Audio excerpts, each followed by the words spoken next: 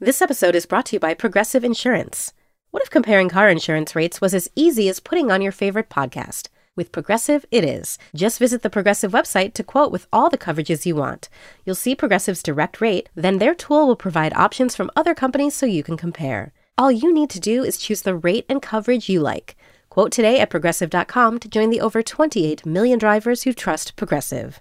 Progressive Casualty Insurance Company and Affiliates. Comparison rates not available in all states or situations. Prices vary based on how you buy.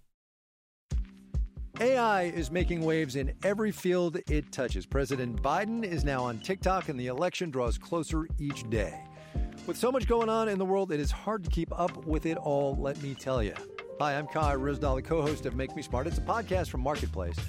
And every weekday, Kimberly Adams and I break down the latest in business and the economy with short daily episodes to make it easy for you to stay in the know. Listen to Make Me Smart wherever you get your podcasts.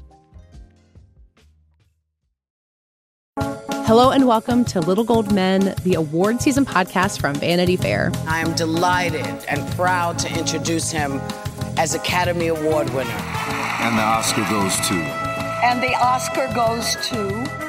The winner, it's a tie. And any little girl who's practicing their speech on the telly, you never know.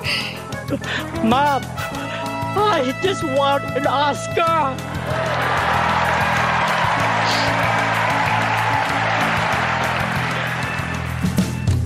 I am Katie Rich. I'm here with Richard Lawson. Hello. With David Canfield. Hi. And with Rebecca Ford. Hello.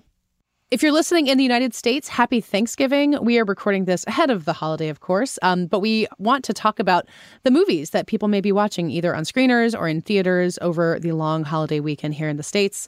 We'll talk about some news in the world of awards. We'll talk about some new releases like The Color Purple. And then at the end of the show, we're going to have a special bonus Thursday interview. David Canfield talked to the star of Napoleon, Vanessa Kirby. So let's talk about awards show news. I don't know how many people were waiting with bated breath to find out where the Golden Globes are going to air, but I know we were. I know all of us were wondering. And we're kind of genuinely surprised when the news broke last week that they'll be on CBS, which according to Matt Bellany in his newsletter, they had gone to CBS multiple times and kind of came back with a lower number, which makes sense to me. I don't think it would have taken this long if they had gotten a lucrative network contract from the very beginning. But what do we think? Like, the Golden Globes are turning to actual broadcast. This is a good sign for the future of the Golden Globes, I think, right?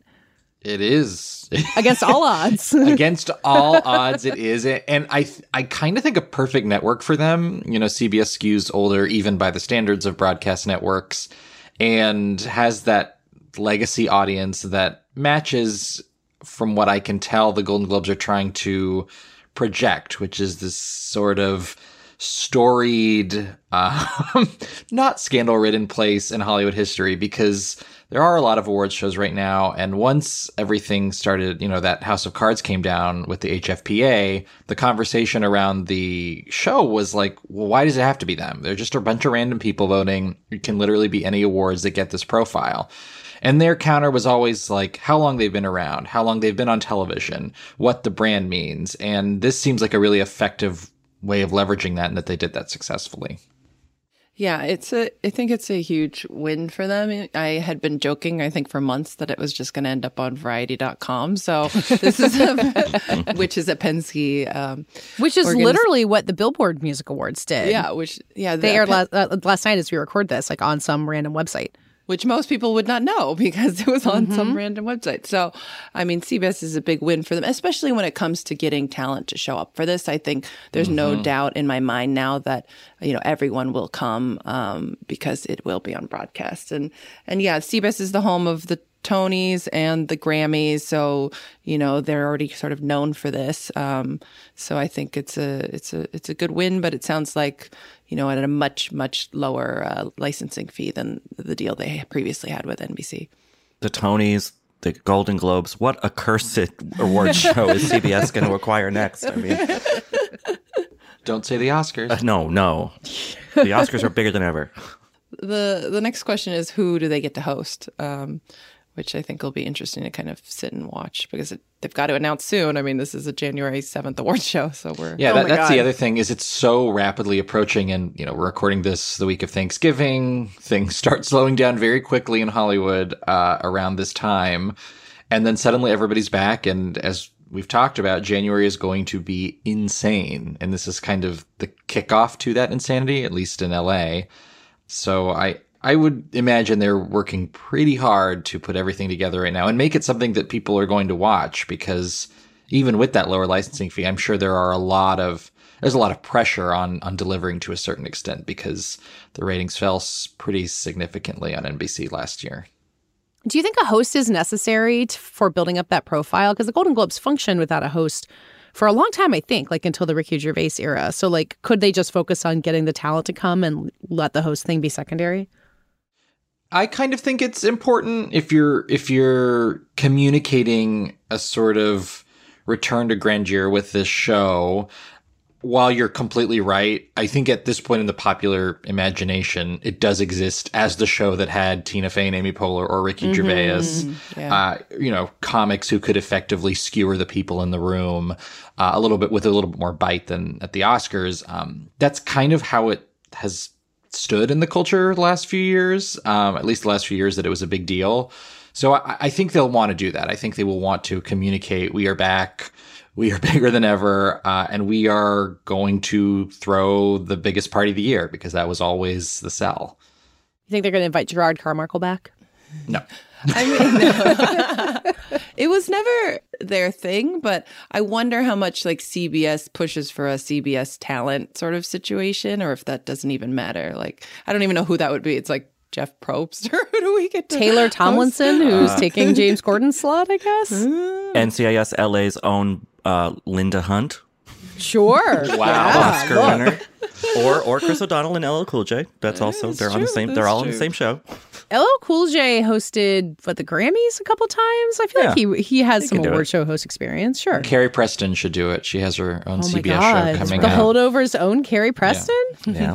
What a great idea. It is kind of interesting, though, talking about, who could potentially host, and just thinking about how, the Amy and Tina years weren't that long ago. I guess 10 years ago at this point. But, we don't really, do we have people like that anymore? I just feel like network television is not churning out, there's not the SNL to sitcom pipeline there was back then. And I don't know, it's just an odd thing to think about that we sort of don't have that same pool of talent to pull from. Yeah, I mean, if you think about, I was thinking about somebody like a John Mulaney, but he's not as big as they were. Right. But I think he probably occupies that kind of niche and would do a good job, I think. He and, was it Nick Kroll did Indie Spirits together? And they were so good. I mean, that show allows them a lot more freedom, but he's a great host. Yeah, it wouldn't be a bad idea. And they're a little bit bigger in profile now than they were back then. Mm-hmm. But is that a CBS vibe? Is that what you would think their audience is going to want to go? They're going to be like, who is this man? Well, they could do it as their Oh Hello characters from Broadway, the old men, and just fit right into the demographic. So what you're saying, Katie, is this is the comeback for Jeff Foxworthy that we've been waiting for. Oh my God. You might be an HFPA member if...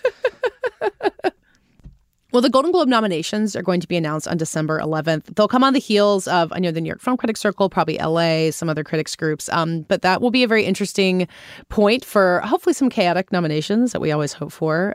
But maybe then we'll get a sense of which names are going to be there, which celebrities they nominated just for the sake of showing up, and kind of the proper Golden Globes anticipation can begin.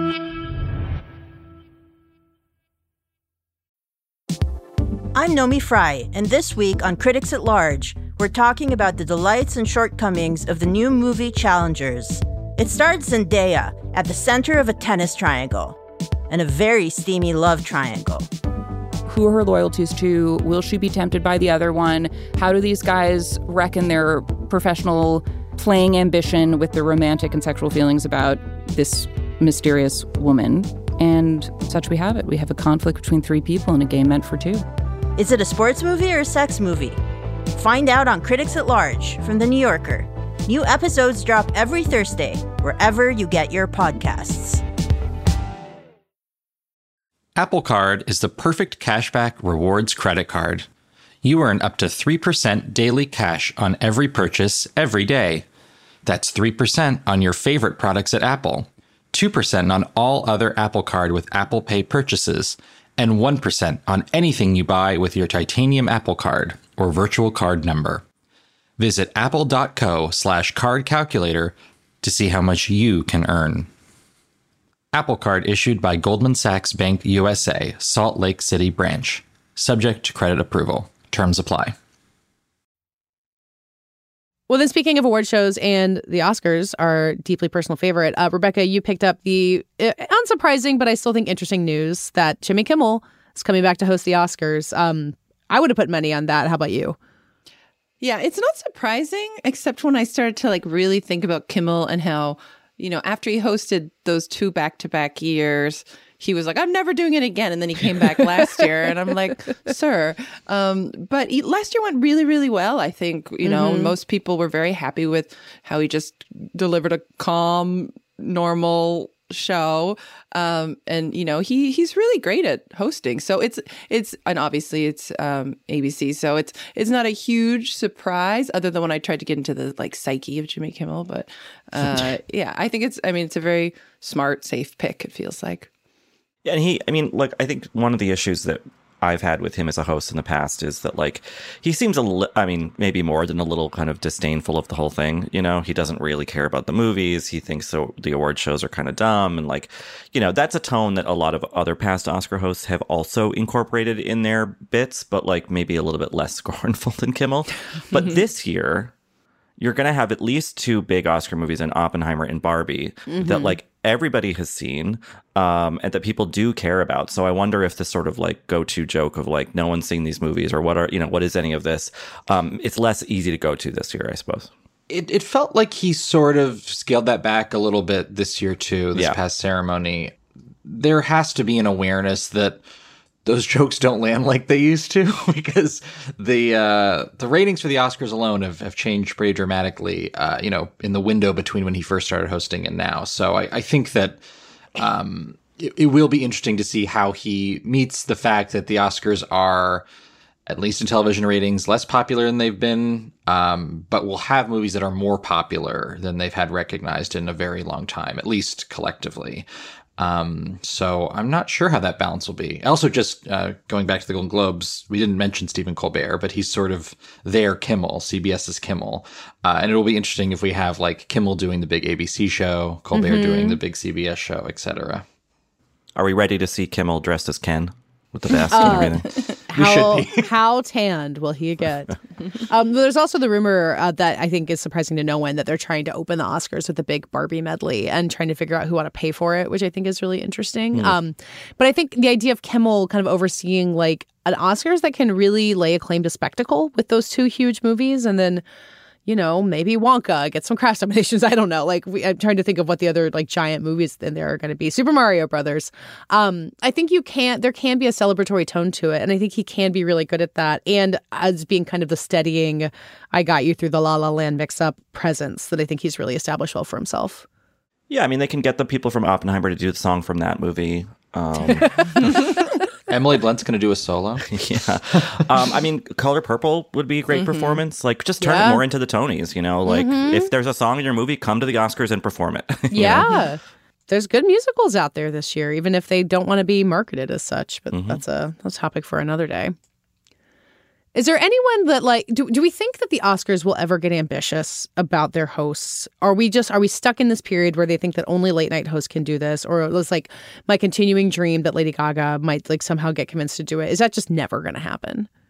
But how much of it is the talent is this is a lose-lose job, and how much of it is the Academy wanting a safe bet after a few tumultuous years? I don't think we know. I am a firm believer that most people offered this hosting job pass because what is the gain for a Gaga? You know what I mean? They are often blamed if things don't go well. So I feel like it's a risky job to take on. I feel like we've maybe floated this in years past, but Disney owns ABC. They also own Hulu. Have they gone out to Steve Martin and Martin Short to do it? I think they did. And they were just no, it's too much work. Or maybe they wanted them. Maybe they were asked to host the Emmys. I don't remember. I feel like there was certainly something out there about them and Selena Gomez being asked to host. I remember that. Yeah. Oh God, of course, right? Yeah, there was the rumor that it was going to be the 3 of them. Right. Yeah. Mm-hmm. Yeah. Which would be great. They would be amazing at it. Yeah. Hit the demographics, just like Only Murders in the Building does. It's the same function. And are on that show with Divine Joy Randolph, who will be a nominee, we're assuming. Who can sing, and could you find her a song to perform? I don't know what it is. Have her do I'm Just Ken. Just have the cast of Only Murders in the Building, including Meryl Streep, host the Oscars. Now, imagining Divine Joy Randolph performing I'm Just Ken, I'm not going to get that out of my head. It's unfortunately, whatever they do will be disappointing compared to that mental image. Yeah, you've kind of set the bar too high already. Although I've also been lobbying for Cillian Murphy to do I'm Just Ken, because I think that'd be hilarious. And maybe they can do it together. Yeah, there you go. Well, we're talking about musicals, and David, you mentioned The Color Purple as a potential big money-making nominee that could come in there. It's not coming out until Christmas, but the social embargo is up. And David and Rebecca, you guys have seen it. And David, you were there at this Fan Film Festival where like part of it showed. It's been a very interesting kind of lurking figure for a while now where, you know, the buzz has been developing. I think we're all excited to see that Danielle Brooks is getting a lot of attention for the role that she played on Broadway so well. Where else does the buzz stand on The Color Purple right now? Yeah, I mean, first of all, Danielle Brooks is so good in this movie, and to me was a clear standout, and I think a really strong supporting actress contender. Yeah, the buzz on this one has been building very steadily. Rebecca and I saw it a little bit early, and then out of that, I moderated an event in Savannah where they showed some clips, and the level of enthusiasm, I think, just for what they were teasing was so high that I'm not surprised that it seems to be playing really well now that it started screening. You know, it's a big, colorful, no pun intended, expansive musical that feels like we haven't really had one like that this year. We've had a few kind of stop and starts with Oscars in that genre of late, but this is such a storied property. And it's one that has the backing of Steven Spielberg and Oprah Winfrey and Quincy Jones and a really great cast. So yeah, it's just full steam ahead from this point, I think. I would expect it to be in the conversation for a Best Picture nomination, for some craft nominations, and certainly for Danielle Brooks. I think some of what I read and I agree with is that Fantasia Barrino's really wonderful in the lead role, but it's a subtler performance than at least what Cynthia Erivo did on Broadway, for instance. And in a really competitive Best Actress year, I'm not sure if that gets her into the 5. I'm a little skeptical right now, but it is a great performance, and I hope she doesn't get completely lost in that shuffle. Yeah, I moderated a panel last week about for The Color Purple. It was, I think, the second screening of it in town, and I expected it to play well, but I was even shocked with how energetic the reception was. Danielle got there were 8 people on the panel. Danielle got a huge standing ovation, and then so did Fantasia. But it felt like there was like no way Danielle would not be nominated after seeing the way this crowd received her. And there were like people in, obviously, a lot of purple, a lot of like costumes. Like, I really understood how important this story, the previous film, the stage version, even the book are to a lot of people who are very excited for this new version that maybe I hadn't understood as well, seeing it in a quiet screening room with David.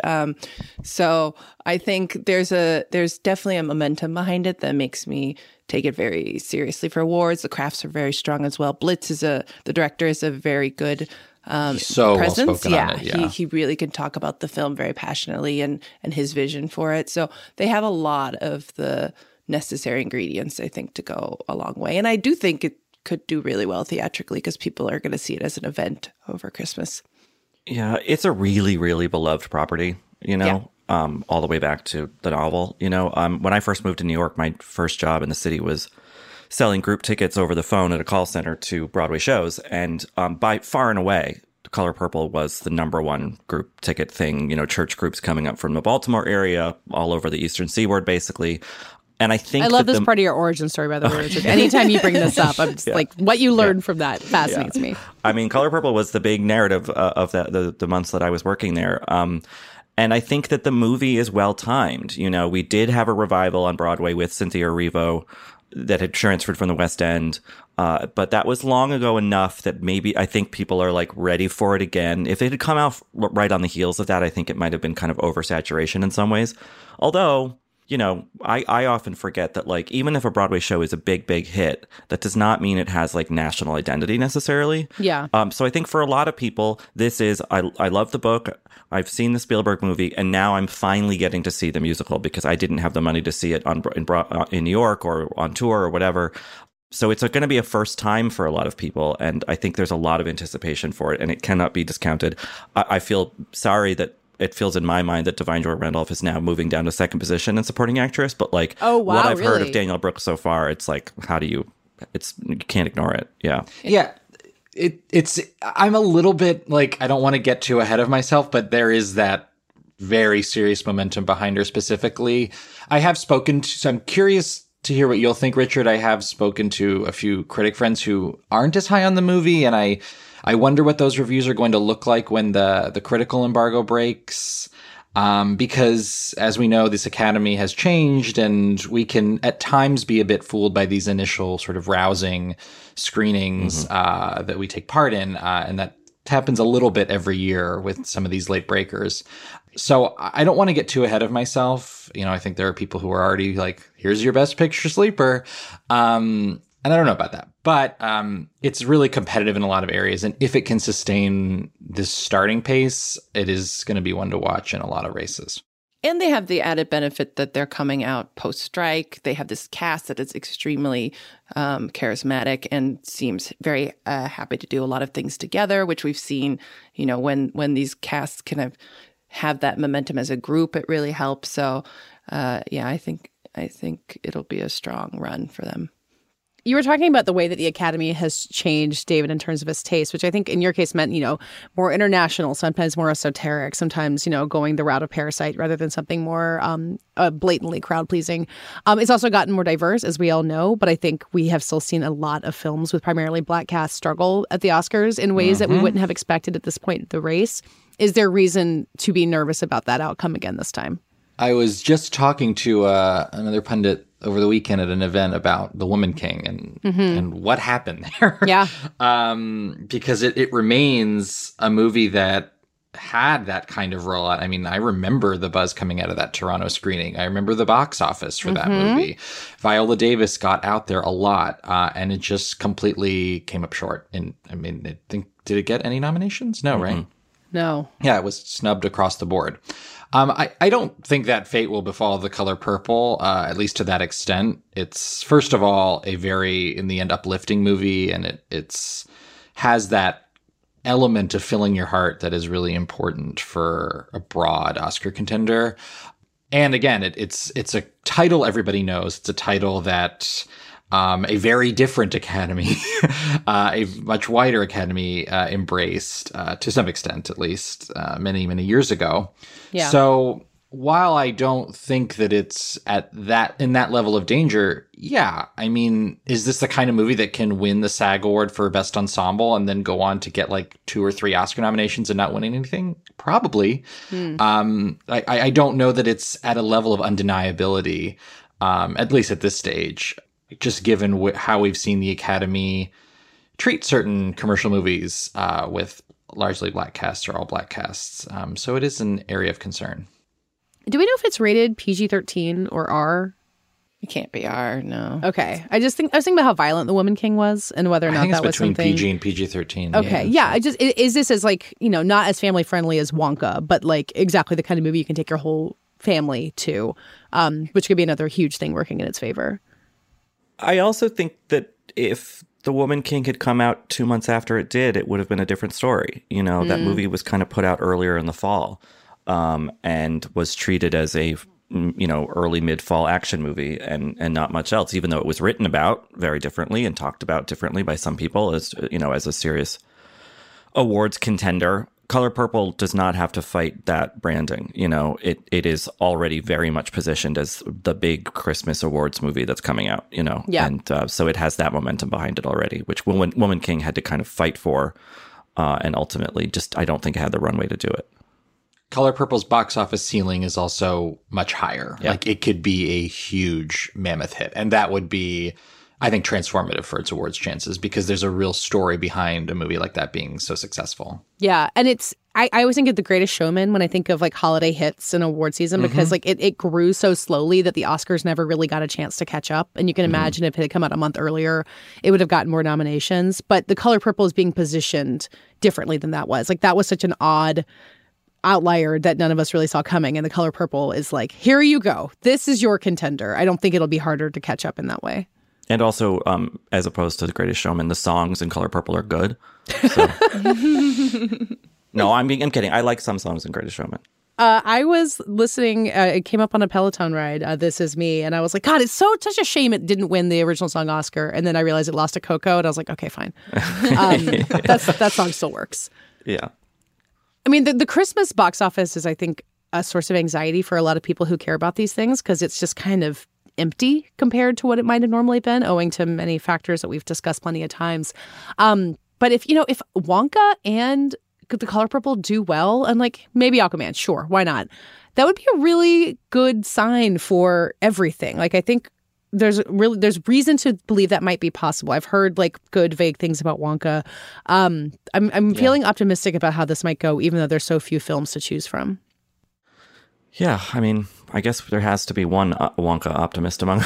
Yeah, that is me. A persistent I'm keeping that stance until proven otherwise. I think you've converted me. I'm expecting now to like Wonka and for it to make $50 million opening weekend. There we go. So there we go. You've ruined me. You've heard of Poptimism, now Wonktimism.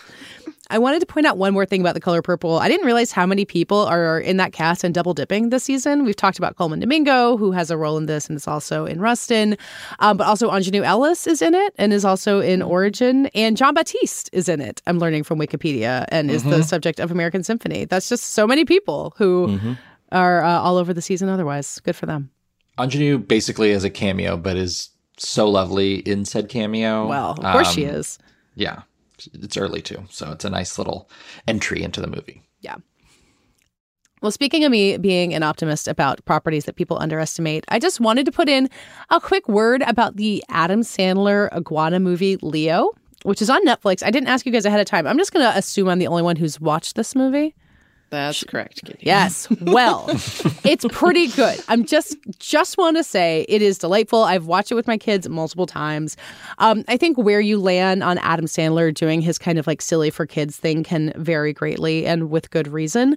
But something about aiming directly to kids, I think, works out well about this. It's about an iguana who is a class pet. It's got plenty of silly and dumb jokes in there. But it's also about him kind of helping various fifth graders like accept themselves and accept each other and learn who they want to be in the world. And it's a musical. It is one of many other musicals out this fall, and one I had absolutely no idea was going to be that before I turned on the link from Netflix. It's got some kind of theatrical release, but it's also on Netflix. You can watch it now. I mean, I haven't looked that closely at the animated feature race. I don't have like super high hopes for it breaking in there. But I just wanted to throw it out as something that you might think you're dreading showing up on Netflix and having to watch with your family over the holidays, but might surprise you. Yeah, I had heard it was good. Yeah, I keep hearing good things about it. I love that it just came out and you've already watched it, quote, multiple times with your children. Yeah, that's how weekends go around here. Yeah. It's either that or Legend of Zelda. We have to choose our screen time. We should, I mean, I'm curious what your kids think about the Zelda movie. Oh my God. They ask me every day when the Zelda movie's going to come out. And I'm like, many years from now. I know plenty of adults who are asking that question. So, yeah. What do you think about the Zelda movie, Richard? This wasn't on our lineup, and now I want to know your thoughts. I mean, live action is that's okay. That's a big swing. That's a big swing. And I think it brings up a whole lot of other questions about like how those characters are designed and what country they're designed in, and like how do you cast in the kind of appropriate way for the, I don't know, but I think they've got their work set out for them. I think as an animated movie, that's a lot easier to do. And also there is the problem also that in the games, Link never talks. He kind of grunts and otherwise reacts, but does not have dialogue in the way that Zelda and other characters do. So I don't know how you handle that, but yeah, I mean, it is, as you told your kids, a long way off. And actually far away enough that they might not care anymore when it comes out. Well, I don't know. We haven't even gotten to Tears of the Kingdom yet, so we've got many hours of Zelda ahead. I would bet a game will be nicely timed to the release of that movie. They are good at marketing over there at Nintendo. I also support the Hunter Schafer casting petitions. As Zelda. See, I like it. We are... She's got the look. I'm a new Zelda player. I haven't even gotten to actually meet Zelda. I just we're just following Link around in the countryside. So she's already having to like comment on it, like being asked on red carpets. And again, this movie. And what is she? Is she like putting herself out there for it, or she's like sure, like sure. Sounds great. It's hard to imagine saying no, thank you at this point. Yeah, I mean, I think the early expectation is that will be a hit of some kind. Yeah. But anyway. Well, I'll be spending a good chunk of Thanksgiving playing Breath of the Wild with my children. But we did want to close this week's episode kind of talking about the concept of Thanksgiving movies and screener movies, which I think we talk about a lot without necessarily defining our terms, and maybe we don't need to. But I always remember what Mike Hogan, original host of this podcast, used to say about people putting on a disc in their Bel Air mansions with the sun streaming through the windows and a movie that can grab their attention otherwise. That, to me, is kind of the definition of a movie that plays well on a screener. Do you guys have your own personal ideas of, like, what makes a movie something that you feel confident will translate even in that format? If my mom can come periodically into the TV room after being in the kitchen for 20 minutes and sort of be able to follow the story, great. My mom will see maybe a third of the movie and like it, or sometimes she'll come in to check in on things and then sit and watch the rest of the movie. I mean, I think The Holdovers, well, I want to see that in theaters with them, One risk I was maybe considering taking if I get a screener of it is May, December. Kind of borderline. That's for the grown-ups only Thanksgiving. Yeah, right. Oh, exactly. Yeah. I mean, there are no little ones in my family at the moment. So, but I think that that kind of broad accessibility or many quadrant sort of appeal is always a good way to go. A war film always goes down well with my father, But I think really looking at the kind of crop of stuff out there, Flower Moon is too long, I think. But Holdovers really, that's not a short movie either, but it's over 2 hours. But I think Holdovers is funny, heartwarming. It's holiday-ish, it's over Christmas. And I think that's the clear front runner for me, but maybe I'm forgetting something. Just don't call it cozy. No, God, no. Penalty of death. As we learned on this podcast. For me, it's two genres, comedies and biopics, I think, tend to be really, I mean, I guess with the exception of Oppenheimer. Although apparently that would be fine based on the way it's performed.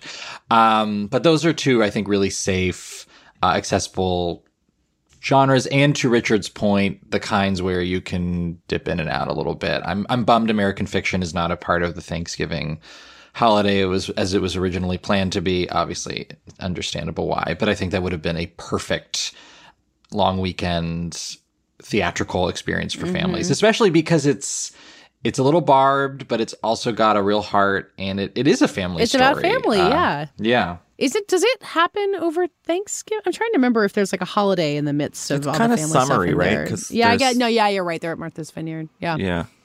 No, excuse me, Katie. They're on the South Shore. They're in Situate. Oh my goodness! How dare you? All right, Massachusetts. What's the I think town? there also is something fun. I mean, maybe American Fiction will have to be held for Christmas, for viewing with family.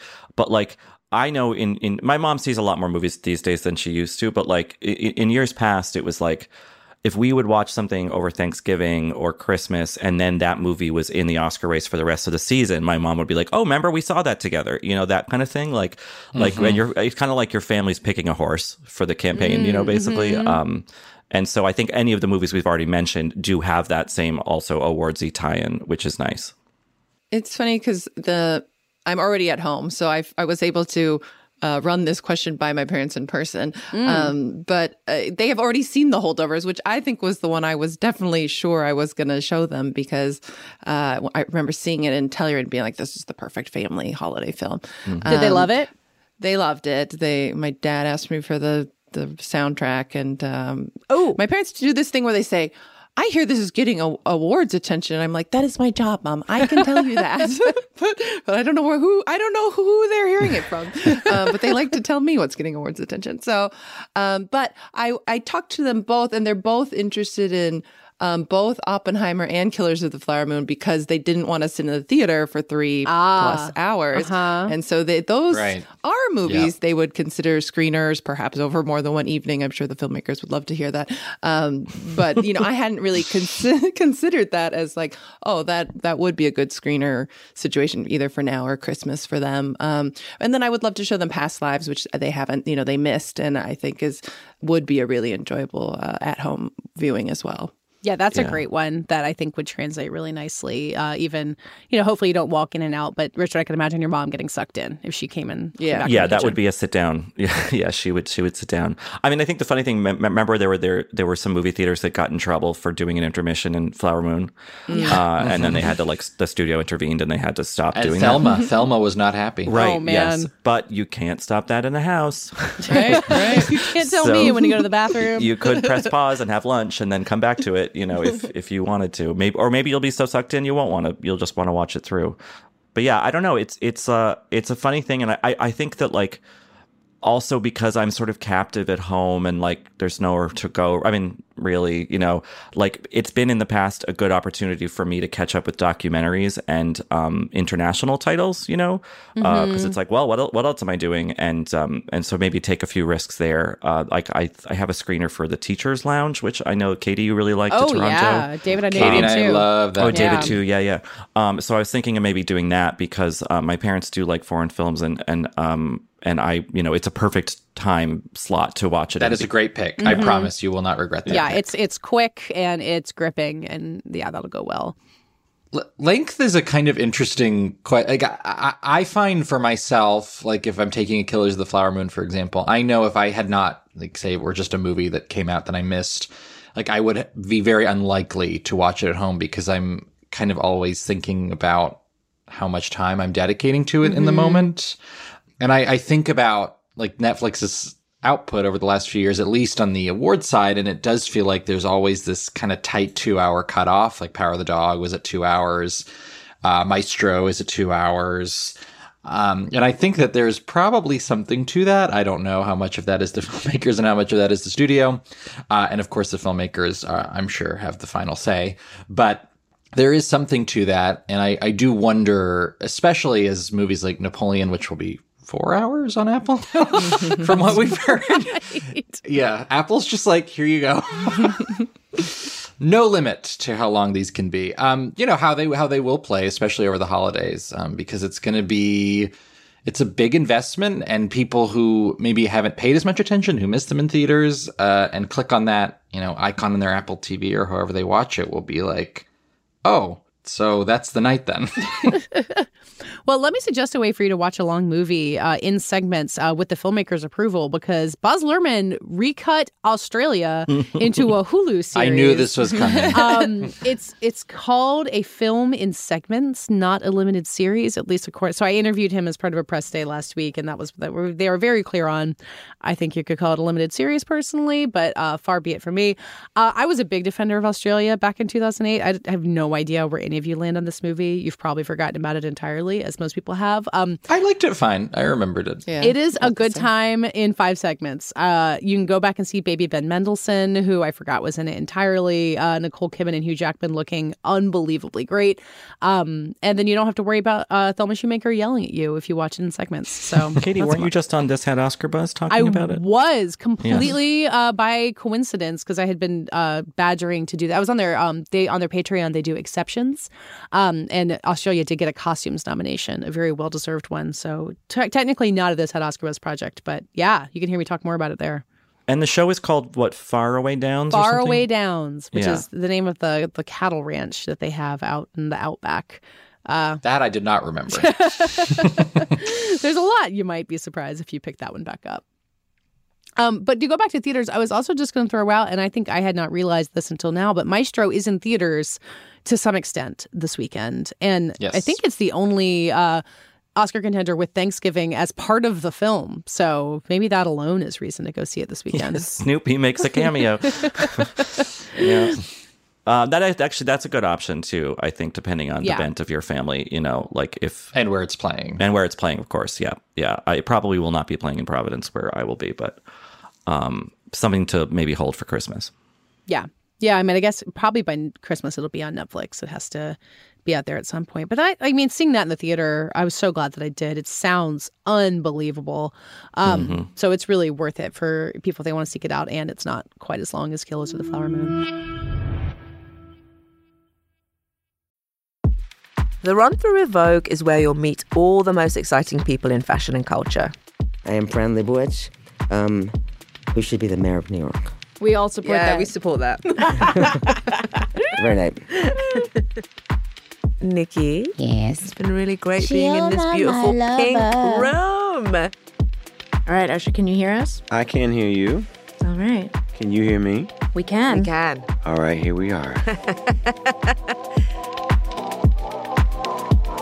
On the podcast, you'll learn how Vogue really works. Sometimes we'll come in for a second or even third run through until we are AWOC. Can you tell us what AWOC means? It means AWOK, Anna Wintour OK. I'm Cho Minardi. And I'm Chloe Mel. And we're the hosts of The Run Through with Vogue, where fashion and culture collide. Join us. It's AWOC. Listen and subscribe wherever you get your podcasts. Okay, David, to close out the show, you talked to Vanessa Kirby, who is such a standout in Napoleon. I feel like she's the main thing I keep hearing about. And I think we all know her scene-stealing abilities from The Crown and the Mission Impossible movies. I haven't seen Napoleon yet, but I'm incredibly excited to see what she has to offer in this movie. Yeah. Speaking of interesting Thanksgiving releases, this is out in theaters via Sony and Apple this weekend. And yeah, Vanessa Kirby is amazing in it and holds the screen pretty much every second that the camera's on her, even when it's, maybe going in a bit of a strange direction. Because certainly when I watched this movie, my first thought was, what did the scenes look like between Joaquin Phoenix and Vanessa Kirby before the camera started rolling? Because the energy of them is not what I think anybody expected. And for me, in the best way, but definitely one that I think would require a level of prep that maybe I wouldn't have expected for a movie like this. Yeah, I cannot wait to hear what was going on over there, what was going on that massive set. So let's hear your conversation with Napoleon's Vanessa Kirby. Vanessa Kirby, welcome to Little Gold Man to talk about Napoleon. When I saw this movie, your scenes especially, I was so surprised, and I've said this on the podcast, by how funny they were at times. So I did just want to jump right in and start with the dynamic between you and Joaquin. Was it as funny between you as it looked for us watching? Because it's also very intense, but the comedy's pretty central. Mm-hmm. I don't know whether we planned for it to be that way, but I think it sort of naturally started evolving because it felt human. Yeah. Almost the more extreme a circumstance, the more absurd in a way. And therefore, to kind of counteract the deep pain and the brutality of everything, it felt like naturally, you'd sort of offset it as a human, or try to. So that started happening naturally. And I think it also probably came from the fact that we, in between scenes, because it was, as you say, so intense, we would laugh together a lot. And so I'm sure that kind of was sort of interchanging all the time. Yeah. There's also such a fascinating power differential between these characters. I mean, when you go into a movie called Napoleon, about Napoleon, you're expecting this epic portrait of this brutal, world-changing general. And instead, in your scenes, you get this portrait of this really resolute, strong woman in Josephine, and this very insecure, at times very strange man in Napoleon. In terms of finding that dynamic with him and just in your own research, like, how did you think of this marriage and how did you play it with him? I think we both felt it was one of the most fascinating and contradictory and complex relationships we'd ever come across. I urge anyone to, go in and sort of explore it more, because yes, it was such a, his letters, for example, even as a starting point, it's kind of unbelievable that you had this, you know, as you say, this sort of military general who's out there on the battlefield, you know, a genius at military strategy, but also instigating war and conquering land, and then rushing back to his tent to write these letters, which almost feel adolescent in their obsessive, compulsive nature. I mean, he wrote to her nearly every day, and she didn't write to him back in the early days at all.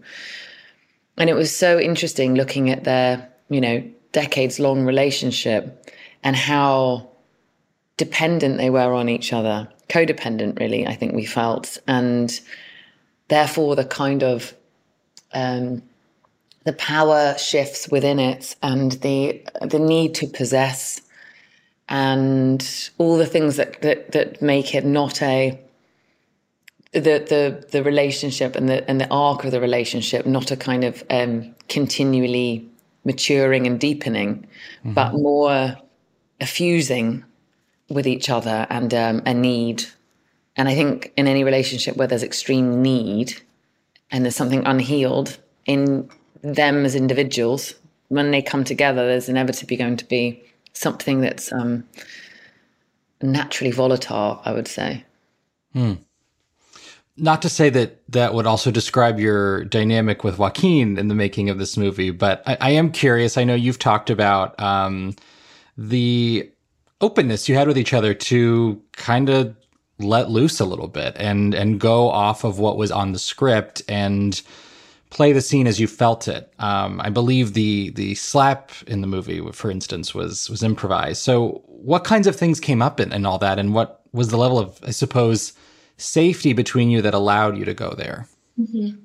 I think, like with any kind of, as a group of actors, when you go on a journey that you know is going to involve, you know, painful things in a psyche to explore or dynamic, it always reminds me of when you go do a play and you go do something like Streetcar Named Desire, and you know by the end of the play, Blanche, as your sister, is committed to a mental asylum and has slept with your husband, if you were playing Stella, you know, and Ben Foster and Gillian Anderson and I did that show once in London and New York, and I remember us having a kind of togetherness in exploring something that's searingly painful.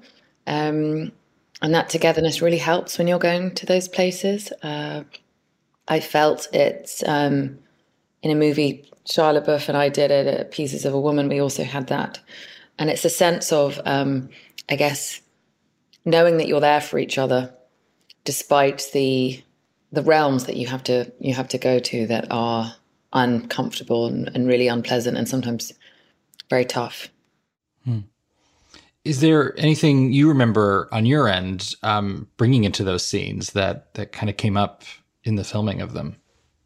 You know, the editor reminded me the other day that I've completely forgotten, and I reminded Joaquin, and he had also forgotten, but in this sort of, there was a sequence of scenes that all set over one night after he throws her out and finds out that she's had an affair. And the editor said, oh, you know, some of those takes on the sofa were 9 minutes long. And I said to her, oh my goodness, really? I couldn't remember what we did. And she said, oh, you guys did everything. And, you know, she had to find a 20-second scene between them within the parameters of everything that we had shot. And so I said, oh, I do remember. I think I screamed in his face. I think there was lots of tears. I think there's lots of, yeah. So I know that we did a lot within the different, because I think the main reason why is because the relationship never felt like you could draw on a graph. You know, it just was fluctuating so much, where he was absolutely obsessed with her and she wasn't sure about him. And then the power dynamic completely shifted. And then he needed her. And then when he, you know, it sort of really recorded that he believed, and as she did, I found this bit so fascinating, in destiny and in the sort of predestined, ordained nature of their relationship. She had a palm reader when she was 13 on the island she grew up in, Martinique, and two friends were with her, and they all documented it separately, that this palm reader had told her she would become empress. And they were all really confused by it at the time, because empress wasn't a word that was coined. And so she always had the sense that she had to go to Paris and claim something, some kind of greatness within her that I think then she saw in him and he saw in her. And so there was that aspect of their relationship that was, in a way, always going to be insecure, because it was this idea of becoming powerful together, and that is always going to be unstable in some ways, because it's not, it requires external circumstances.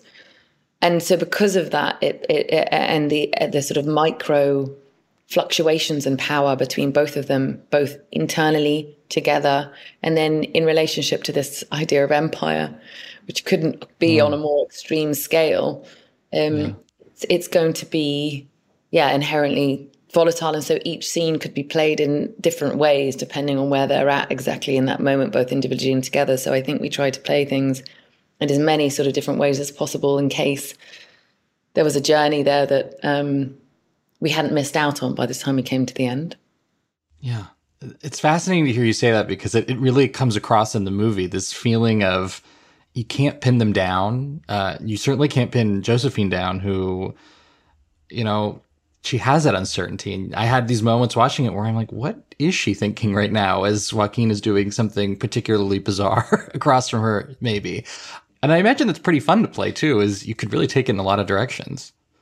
Yeah, I thought when I was starting out on the journey of trying to, I played a real character before in The Crown, and of course I'd so loved the research process, and every single thing that I read about her all pointed to the same nature of person. And each account I'd read, whether it would be, some salacious sort of tabloidy type book about her, or someone within the palace who had, faithfully written this account of these two princesses, and all these different versions, essentially it all accumulated to become one whole. And obviously I had footage and recordings and things of her, so it's sort of easier in a way.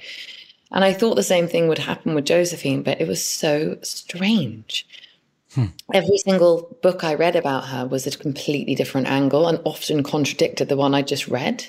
Wow. And David, it was so confusing, because I thought, oh my God, okay, wait, maybe by the fifth book, it will kind of consolidate all those versions I read of her, but it didn't. Yeah. And then as you start to, if you looked at her life and all the different, she almost lived 6 lifetimes in one, as a statistically a human being would.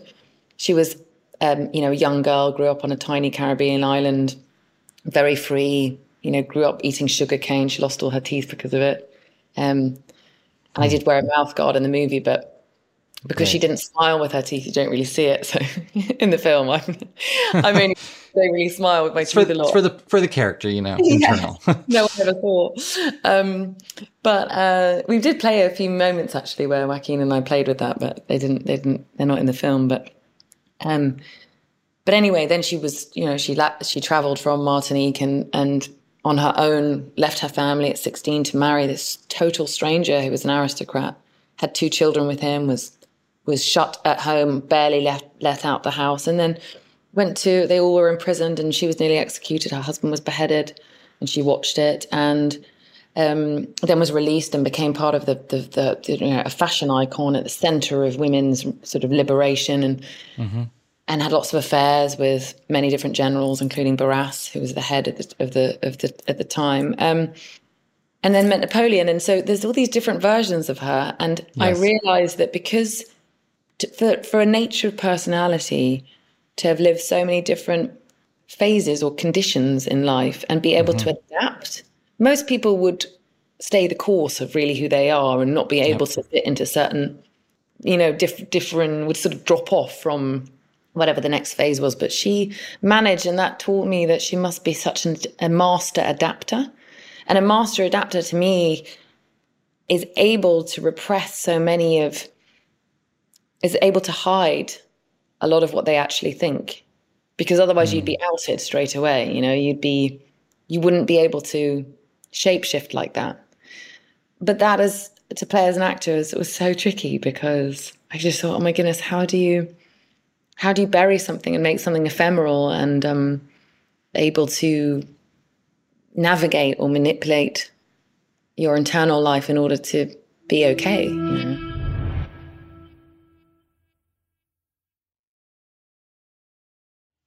So it's so interesting. And hearing you say that, it makes me wonder how you found applying that to Ridley's filming style.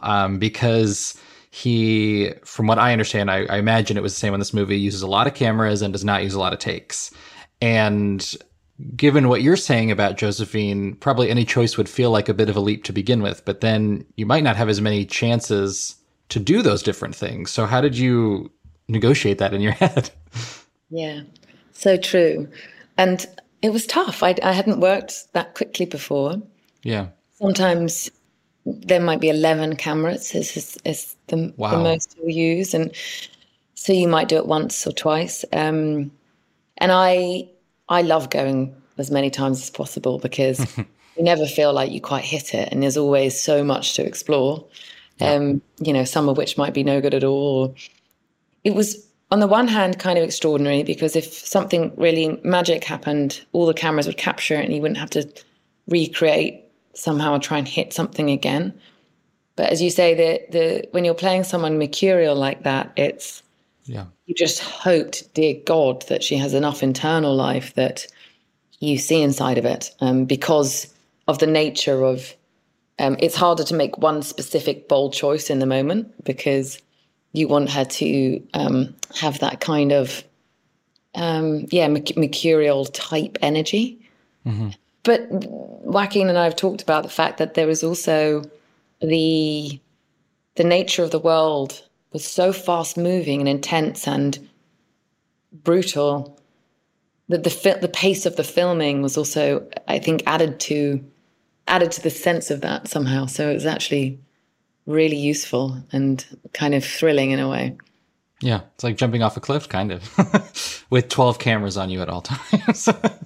So one thing I love about your work in this film, and generally in period work, is it is in no way in that sort of stuffy, typically period vein. There's a real liveness to it. And I think of The Crown that you were mentioning, as well as this. And I think that's a pretty active goal of yours in projects like this. So with a role like this and a film like this, what are you looking at to not fall into period traps, to make this feel modern and fresh? Mm-hmm. I think I was really influenced by two directors that I worked with in theatre when I was doing theatre for a long time before I ever did screen. One is an Australian director called Benedict Andrews, who I love. And another one is Rob Icke, who's also extraordinary. And they both work in a way where they take these classic plays and they adapt them to feel essentially like as if when Chekhov was writing and his plays were on, it was extremely modern and controversial for people at the time. And so their argument would always be, why should we feel when we watch Chekhov now like it's a dusty museum kind of archive piece that we're looking into the past? We should feel as if Chekhov intended it, for it to feel like it's us now and how we can relate to that. And I think I was really lucky in sort of being influenced like that, because I always feel when approaching period, I feel like what is the same essential humanness that's being explored here just because we happen to be wearing different clothes and it happens to be different conditions in society. And so Joaquin and I talked about that a lot too, that we didn't want it to be a conventional period relationship. You know, we wanted it to be strange and unusual and unpredictable and not to think too much about the external trappings, if you know what I mean, of that. Mm-hmm. Mm-hmm. It's also, I think, a part of how Ridley Scott tends to approach historical dramas. He's given some quotes of late, essentially saying sticking to the narrative is not important. I mean, I'm definitely paraphrasing here. His is a little bit more colorful, as I'm sure you can imagine. But what are your feelings on that generally? On, you know, obviously you did a ton of research. I'm sure you all did. But then you have to make a movie, and there are some, not necessarily shortcuts, but choices that have to be made to make the best film you can. I think it's like with anything, isn't it? It's an interpretation of an exploration of a psyche, really. Whether you decide to do a modern adaptation of Shakespeare or you decide to keep it in that era, or you set it in a completely different country. I mean, I just feel like it's to me, it's always going to be a fictional version. Yeah. And I think we all felt that on The Crown, because we were having these conversations behind closed doors, which between, Peter would say, look, I know as much as I possibly can about the facts, but the conversations that happen around those facts, we have no idea about. And so in a way, it's just one group of people coming together as an alchemy to interpret that. And my interpretation of Napoleon, as one actress that happens to be joining one thing about him, of all the many, many, many things that have been written and discussed. And when you read a book, a historian offers a different angle on the nature of the man, based on so many different factors. But for me, I guess I would, as much as I would respect his sort of genius mind and be in awe of this, of his determination to do what he did with his life, I will always look at it through the lens of, it's a man who went to war a lot, and that isn't something that I will always have my own angle on that, really. And so that's my individual specific opinion, but I don't know if that wouldn't necessarily influence the film as a whole. So I think that's just one example of sort of how each person is going to interpret it completely different. I wish there was more of this, or think it should be this, or, oh, why didn't it stick to this bit? But the truth is, when you read as many books as you can about this man, this incredibly famous man, and, a counterpoint in Josephine, it's like with all the books I read on her, there wasn't one definitive way of clarifying exactly who she was as a person. Yeah. Yeah. In all of this, in the playfulness that you're talking about of playing these scenes, and the brevity of some of these takes, like, how did you find Ridley as a director, collaborator? He's obviously unique and I think special personality. But of course you're filming, again, like really intense stuff. He's so brilliant. I mean, he's a master. I'd always wanted to work with him. I was so delighted when he rang me. I instantly said yes. And he is so accomplished that he storyboards everything before. And I came on quite late in the process. And so I said, oh, Ridley, I would love all your storyboards. And I printed them all out and put them on my wall at home, because I wanted to know what he had in his mind and what we had to get inside of.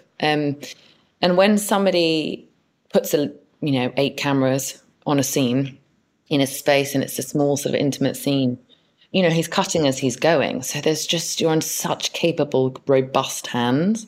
So it feels very held, even though the nature of what you're exploring, we might be going at a fast pace, or we're exploring something difficult. That there's, you can kind of relax in that sense, because you've got someone who's just so in command of it and knows exactly what he wants. Yeah. And he's just really warm and loving, and there was a familial relationship between him and Joaquin, because obviously they worked together so long ago. So it was a really beautiful thing to sort of witness and be a part of. Lovely. So he's talked a little bit about this longer cut that's coming, I think, to Apple, and there have been some hints about your prominence perhaps in that cut. I'm curious what you can share just about maybe charting more of Josephine's story even than we see in this theatrical version, and what it was like perhaps to have this kind of robust experience, and maybe or maybe not see even more of that to come. Yeah, it's quite hard to remember actually what and also to not know which way, as when you shoot any movie, there's so many different ways it can be edited. So I haven't asked Ridley yet actually what he's kind of aiming for. I know that he's editing at the moment, and so I'm really interested to see what will be revealed in that version. And it could be longer scenes, it could be different cuts of scenes. There were lots of sequences and scenes we filmed that couldn't make the movie because it was just too long. Yeah. It spans so many years. So I don't know what it's going to what it's going to be. I'm as much in the dark as you, I think. Oh, okay. But there's definitely Josephine's life before meeting Napoleon. I think we did film, long sequences of that. And that's, I would imagine, stuff that would have helped you unlock, what we were talking about earlier, is how she became who she became, whatever that looks like scene to scene. Totally. I think, for example, everything that I studied about her informed how she was able to survive. The main word that kept coming up in everything was survivor. And I thought, what is the nature of that? And what does that mean for her? And when you read about the things that she was able to navigate and persevere at, that I would have honestly, day 2, collapsed and not been able to continue somehow. But even that she was in prison and she cut off all her hair because the women talked about how if the hair would get stuck in the blade if you don't cut your hair. And so she sort of hacked off her hair, and she was 24 hours away from being killed. And her husband had been, many of her friends had been. They were all in one prison, and a lot of the women had to sleep with other men because they wanted to get pregnant so that they wouldn't be executed. And she did all those things. And so when she left prison, to me, that was, Napoleon was meeting someone who had come so close to death and had witnessed death and had even cut her own hair off because she imagined the guillotine taking off her head. That's a particular kind of person, that is a person that is resilient and has come close to something incredibly frightening and has met it, and confronted it so acutely. And to me, that I always thought, God, the kind of quiet strength that person would have, and that experience and the kind of weight of being a survivor when so many of your friends didn't, that I felt would inform the rest of her life. And so I wanted that nature of personality, and somehow for Napoleon to identify this sort of outsider that wasn't part of Parisian society, was not an aristocrat herself. She warns him in one of the scenes, I'm not clean, is what we talked about. Yeah. She felt about herself, and do you accept me as that? And he feels the same. I think they came from these little islands. They didn't come from French society. They invaded it and sort of, managed to infiltrate it and then take over this sort of empire. And so that those sort of psyches, to me, it felt so interesting that these two were drawn together like magnets, even though it was volatile and dysfunctional and difficult. There was an immense recognition. And I think that recognition in a way felt like love, and felt like this long-standing, deep, deep love, which was there. But it was a sense of, I know you and I see you and you see me, and we're in this together now, and we're in it. And I think it was so interesting reading the books about how he suddenly started losing battles the minute that he divorced Josephine, and everything kind of crumbled. And that was really interesting, is what about these two psyches needed each other in order to do what they did? And how did they unlock that in each other? That does it for this week's show. Happy Thanksgiving once again. We'll be back next week. Find us in the meantime at Vanity Fair, VF Awards Insider on social media. I am at Katie Rich, and Richard. Right Laws. And David. David Canfield 97. And Rebecca. Becca M. Ford. Our editor and producer is Brett Fuchs. And this week's award for Best Oscars Host Suggestion goes to Katie Rich. An iguana who is a class pet.